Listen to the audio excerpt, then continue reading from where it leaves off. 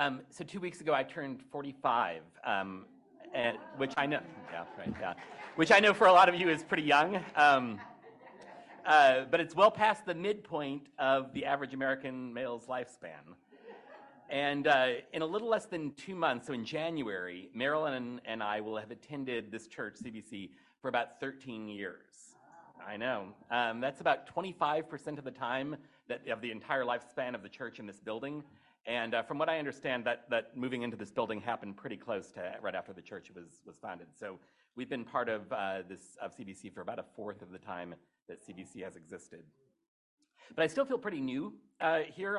But when I look out today, I realize that I'm actually becoming part of the old guard. We're one of there's not that many people around anymore that have been here for more than 10 years.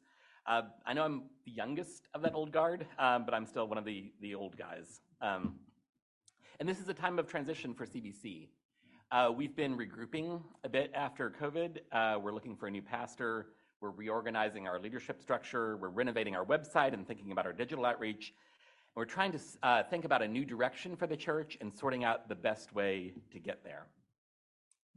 And I was trying to think, I knew Peter Corfield had asked me to speak a couple of weeks ago, maybe about a month ago, and I was trying to think about what to speak about. Often when I speak here, there's a Bible passage that's already been picked, but today it was sort of whatever I wanted.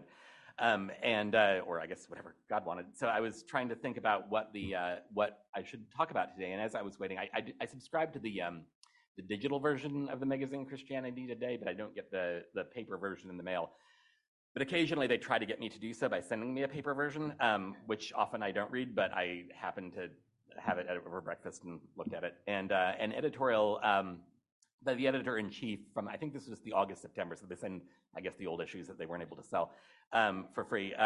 So the August, September issue, I think it was July, August maybe, has an editorial by the editor-in-chief, Russell Moore, who looks at how often at church and at work and in politics and in life in general, we justify the means that we use to accomplish things by the godly ends that we're seeking. So we try to say that the ends justify the means. And this, Russell Moore argues, and others have noted as well, is incredibly dangerous. Although in the article, in his op-ed, he's mostly focused on politics, I think it's important for us to think about that fact that means don't, or the ends don't justify the means in this moment of CBC's history as well. The way that we get somewhere matters. And people can be very passionate about the way that we get places. When GPS-enabled smartphones were first available, but before most non-nerds had them, Marilyn and I were both frequently amused and, to be honest, sometimes a little annoyed by the amount of time that was wasted when people debated the best way to get somewhere when we had our GPS smartphones. I remember one time, soon after we were married, we were at my grandparents' house in Springfield, Illinois. They've since passed on, but we mentioned that we were headed to go check out a bookstore. I think it was around Thanksgiving, actually. And all of my uncles and my grandfather started debating the best way to get to that bookstore. Now, I had a GPS-enabled map on my phone. I didn't really need the directions, but we listened for a while. I had my new wife. I was trying to be polite. Anyway, we listened for a little while, and then we slowly started moving towards the door. And as far as I know, the debates continued, perhaps to this day, about what the best way to get there was. The ways mattered in my grandparents' house. And of course, the ends, I don't mean to say that the ends don't matter as well. The ends do matter. And in fact, the difference between means and ends sort of collapses at any level more granular than the final eternal kingdom of God. Short of that ultimate ends, all goals are just waypoints along the journey. They're just means towards that final end. But I don't think we're often that great at setting goals either. Still, I trust that God is merciful enough to know what our true needs are, even when we confuse them for something else. Many of you probably know the Sermon on the Mount, where Jesus asks rhetorically if any father would give his son a stone if he asks for bread. And of course, the answer is meant to be no. Of course, we wouldn't. But what if a son asks for a stone when what he really needs is bread? My sister, I was talking to my sister on Facebook this week, and I actually know that she has this candle because she gave it to us as well. She has a candle that smells like a special St. Louis treat toasted ravioli. I don't know if any of you have had it. It's really a lie. It's fried ravioli. You can actually buy it at Trader Joe's here, but anyway, it's something that in St. Louis we eat and like, and so my sister sent me a candle. She has one herself. And my nephew, who's just turned 2, likes the smell of it because it smells like toasted ravioli, and he often wants to eat it. And my sister naturally refuses. She recognizes that this is more stone-like than bread-like, although toasted ravioli itself is questionable. And I hope and believe that our Heavenly Father interprets our desires beyond what we often express in our prayers when we ask to eat the candle. Often, children who are learning to talk will say one word when they actually mean another. And parents often correct their children by telling them what they actually mean to say because they know that this will help the child ask in the future and also better understand their own desires. And I think this kind of correction is sort of what Jesus did in his prayer in Matthew 6, what we sometimes call the Our Father or the Lord's Prayer, depending on your tradition. He teaches us to ask for a couple of things that he recognizes as good things. The hallowing or the making holy of God's name. Hallowed be your name. It's not a statement, it's an ask, it's a request for God's name to be made holy. The coming of the kingdom on earth as it is in heaven. Provision to satisfy our hunger, forgiveness for sins, and for deliverance for those hard times that test our faith. That's what lead us not into temptation means. Jesus teaches us that to want these things, both individually and collectively, is good. And as a church, we should want all of these things. In fact, all of the requests are made in the plural sense. We give us this day our daily bread. But it's also notable that many of the things that Jesus asks God for in his prayer are also the things we just heard the devil tempt Jesus to get through unauthorized means. The only 2 Gospels which give a detailed description of the precise temptations of Jesus are Matthew and Luke. Mark mentions that he was tempted, but Mark doesn't say how he was tempted. So in Matthew and Luke, we get the story that we read just a few minutes ago. And those are also the only 2 Gospels that contain the Lord's Prayer. So I think there might be an intentional connection on the part of Matthew and Luke.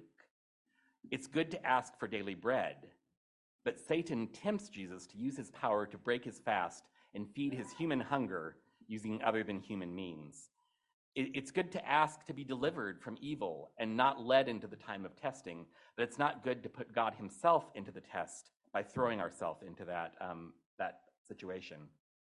It's right to ask for God's kingdom to come, but we cannot achieve that kingdom by bowing down to worship Satan in any form that he takes. In that editorial by Russell Moore in Christianity Today, he writes about temptation to justify means with ends, and he quotes Eugene Peterson, who translated or paraphrased the Message, the version of the Bible that many of us have read.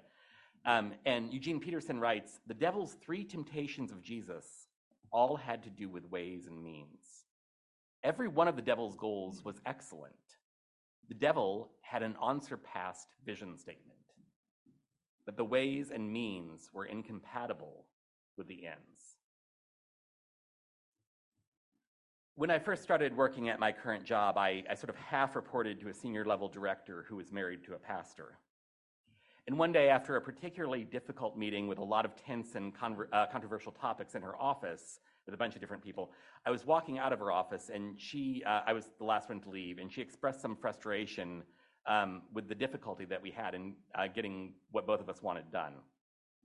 But she said to me, as if also reminding herself, how we work is as important as what we do. The point was that she felt it was worth working through the stubbornness and the egos in the room because the people we were working with mattered as much or more than what we were trying to do. She's since gone on to a better job at another institution, but her advice has stuck with me over the last decade. The how is at least as important as the what. And this is something that we're clearly shown in the Bible as well. The Old Testament, for instance, is full of stories about, often very deeply troubling to me at least, about people who are severely punished for working towards a seemingly good end in the wrong way. Aaron, Moses' brother's sons, are killed for offering unauthorized fire. Moses is denied entry into the promised land for striking a rock to provide water, even though God had told him to do that in other instances before. King Saul, the first king of Israel, begins to fall from power and is rebuked when he offers sacrifices that should have been offered by the prophet. And for me, one of the most disturbing of all is the story of Uzzah, who reaches out and touches the ark of God to keep it from falling off a cart and is struck down. Each of these men likely felt that the goal that they were working for justified the unauthorized actions they took to achieve the end, but each was severely punished. And I think in each case, the sin comes from not only a lack of faith in God, which it does come from, but also an overly inflated view of the man's own importance, their own sense of their own importance, and their desire to prove this importance to the rest of the community. So Moses striking the rock, Aaron's sons offering incense, making a sacrifice that wasn't authorized, all communicated to God's people that the person doing the action was really important and specially empowered by God, and perhaps blurred the line between the work of God and the work of the individual. And this kind of thing, I think, is enticing for Christian leaders. I remember when I was a student leader in the campus ministry that I went to in college, there was often times when a car would break down. Sometimes it was on mission trips, sometimes just in the course of daily life. And I still cringe a little bit at a memory I have when a vehicle had died, and I stopped and prayed for the vehicle to start again. And the act of prayer was, of course, fine by itself, but I think that I'm pretty sure that the reason I was doing it was in order to show that I was a righteous man whose prayers were powerful and effective. I mean, the car didn't start, but still, I was showing how godly I was by praying over a dead car. God was merciful enough not to slap 22-year-old Doug, but in my more mature years, I certainly kind of want to. True faithful requests to God show the helplessness of human actions. And maybe you're not a personality type who wants to shine as a leader or as one specially anointed, but maybe for you the temptation is to find a human leader who can represent what you think is important. The Israelites asked the prophet Samuel for a king, like all the other nations have, and God granted their request, but Samuel said in doing so they were rejecting God as their king. The temptation is so easy to fall into. So ask yourself, do you unequivocally support individuals or pastors or politicians or informal leaders even, or institutions as the one or the institution that will establish the kingdom that you are seeking? Do you oppose those? Do you fight with those who oppose your earthly king? Do you want CBC to be like all the other nations, all the other churches in some way that we're not? Because you feel like if only we had that one common thing, we would be in a better position to advance the kingdom. When we pray, your kingdom come on earth as it is in heaven, when we pray that prayer, we are recognizing that God as king is also the bringer of the kingdom. Your kingdom come recognizes that his is the kingdom and the power and the glory, and it is his to bring, and anything less than that is idolatry. So how can we avoid that idolatry? How can we assure that our means are worthy of our ends? The Apostle Paul offers a template for this in his first letter to the church in Corinth, so in 1 Corinthians 9. He expresses actually, to begin, a fairly utilitarian approach to evangelism when he writes, "I have become all things to all people so that by all possible means I might save some." That at first might seem like he's sort of justifying ends with means, but immediately after that, he writes a kind of really scary warning about the consequences of ends without good means. He says, "Do you not know that in a race, think of the marathon today, all the runners run, but only one gets the prize? Run in such a way as to get the prize, and everyone who competes in the games goes into strict training. They do so to get a crown that will not last, but we do it to get a crown that will last forever. Therefore, I do not run like someone running aimlessly. I do not fight like a boxer beating the air. No, I strike a blow to my body and make it my slave, so that after I have preached to others, I myself will not be disqualified for the prize." So I see two important lessons in this lesson from Paul. First, the way of the gospel is one of self-denial and self-sacrifice. Paul sees it as similar to the training athletes, like the runners running the marathon today, undergo whenever they're getting ready for a competition or a race. They adopt a strict diet. They exert themselves, sometimes even beyond what the mind thinks the body can bear. I often think that when we use the ends to justify the means, we're justifying something that's maybe easier or more pleasant for ourselves. In fact, Jesus tells us that the only way to participate in the kingdom is to despair of one's own life like one with a death sentence. Any other path is like the temptation of is like the temptation of Satan. When Jesus started to preach this kind of self-denial, to say, take up your cross, Peter, the leader of the disciples, took him aside and began to rebuke him. Never, Lord, he said, this shall never happen to you. And Jesus turned and said to Peter, get behind me, Satan. You are a stumbling block to me. You do not have in mind the concerns of God, but merely human concerns. And then Jesus said to his disciples, whoever wants to be my disciple must deny themselves and take up their cross and follow me. Whoever wants to save their life will lose it, but whoever loses their life for my sake will find it. When you think of the future of CBC, do you imagine a church that continues the tradition of those who founded it over 50 years ago? Do you imagine a place that carries forward the traditions and values that you brought into this place, however long it was, 10 years ago for me, 13 years ago for me, and that you've labored to pass along to the next generation? Do you imagine a place where you can rest because the work that you've done has inspired new believers to follow in your footsteps?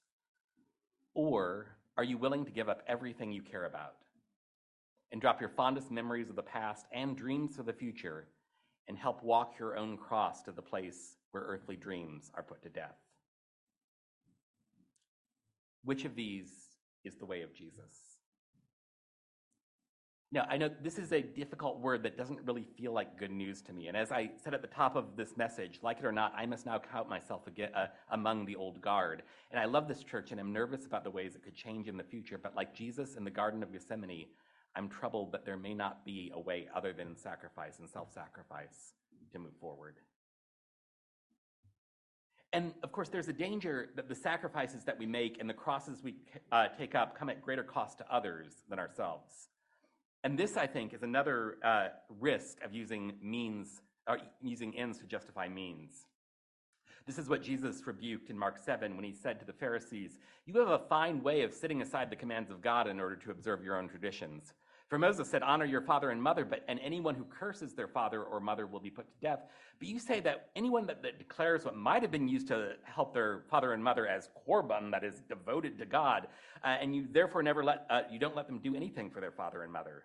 Thus you nullify the word of God by your tradition that you've handed down, and you do many things like that. If we are to make sacrifice or change our behavior, we should be very careful about any way that our change hurts others. Now, sometimes this is inevitable, but I think we should try to make up for the ways in which our personal obedience costs others. A person might feel called not to work on Sundays, but it might be incumbent on them to ensure that those who depend on their work are not harmed by their conviction. We might feel convicted not to eat or drink certain things or to watch particular movies. But if so, that conviction is for you or for the person that feels it. It's not, and it's not self-sacrifice to impose that sacrifice on others. And I feel like in the evangelical church, we're particularly predisposed to this temptation to try to see a sacrifice and make others do it. So I think it's good to watch out for that. The other hard truth I see in Paul's letter in 1 Corinthians, this passage in 1 Corinthians, is that successful ends are not necessarily a guarantee of personal reward. Paul anticipates the possibility that his ministry might be incredibly successful. By all possible means, he might win some, but that he himself could be disqualified from the prize. And that's why he says he's so intent on the way that he's working towards his goal. And I think that this, that when we do this, when we work with means that might disqualify us, we are misunderstanding God's providence and omnipotence. Do we think that God's ends will be achieved by our actions or even thwarted by our sins? If our ends are in line with God's will, we can have every confidence that they will be accomplished with or without us. The Old Testament is full of God proving that he can use anyone, the smaller the better, the least likely the better, to accomplish his goals. He picks the least impressive son of Jesse to become the mighty King David, and the destitute Moabite widow Ruth is that person's great-grandmother. And we see wicked people who accomplish God's plans and actually then are punished for the ways in which they did it. Pharaoh's hardened heart leads to the spectacular deliverance of Israel. The wicked king Nebuchadnezzar is called God's servant for punishing Israel, but then he himself is punished for his own wickedness. Judas's betrayal of Jesus leads to the salvation of all humankind. And Jesus says, for this must happen, but it would have been better for him if he were never born. If our labors help to bring about God's kingdom and glory, it's worth remembering that Judas almost certainly accomplished more. Our righteousness is as filthy rags to God, and our works, where they bear fruit, are testimony to God's unstoppable providence.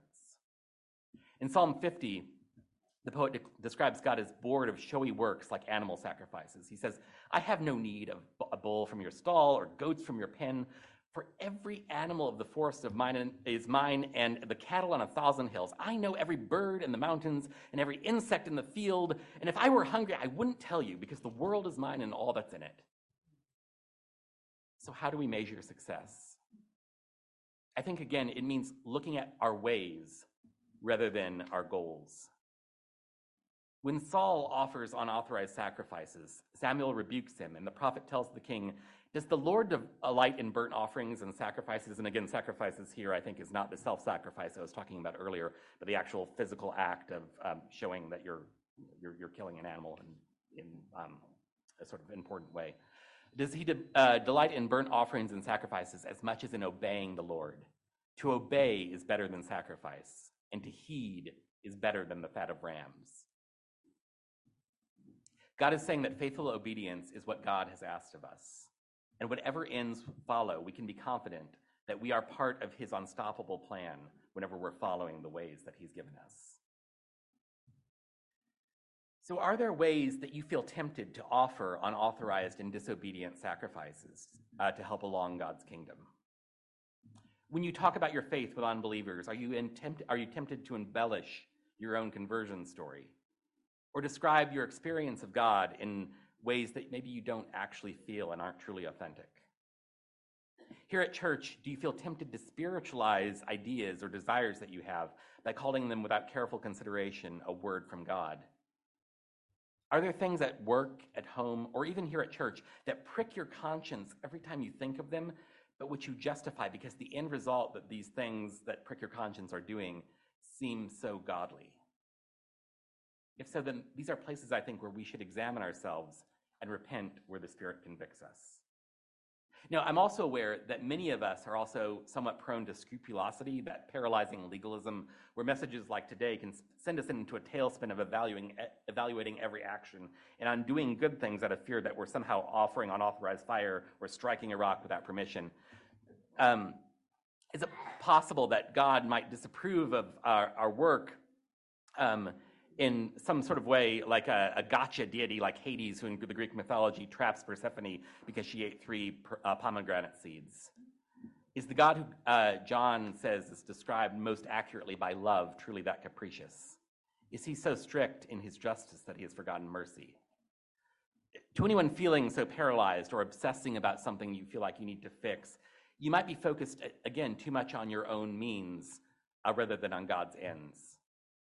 By all means, confess your sins and correct the ways in which you've strayed. But as we seek to ensure that our ways are worthy of our ends, remember that Jesus tells us that he himself is the way. And as we trust in him, our ways will slowly be conformed to the way of Jesus. It's easier to discuss specifics individually, and the prayer team, who's on the back of the bulletin, or I would be happy to talk about you if you feel a particular conviction. And I'll also be joining leading the discussion group today in the lounge. For others, though, a message like today may stir in us a desire to contradict or simply ignore a conviction that's currently tugging at our heart. And I urge you and me not to ignore this conviction, but to talk to someone about what you feel that you might need to do as a way of perhaps keeping yourself accountable, and so we can run in such a way as to win the prize, like Paul says. And I think all of us can usefully submit ourselves in complete and helpless surrender to the prayer that Jesus said was a model for how we should pray. So if you'll allow me, let's say that prayer together if you know it. Our Father, who art in heaven, hallowed be your name. Your kingdom come, your will be done, on earth as it is in heaven. Give us this day our daily bread, and forgive us our trespasses, as we forgive those who trespass against us. And lead us not into temptation, but deliver us from evil. For thine is the kingdom, and the power, and the glory forever.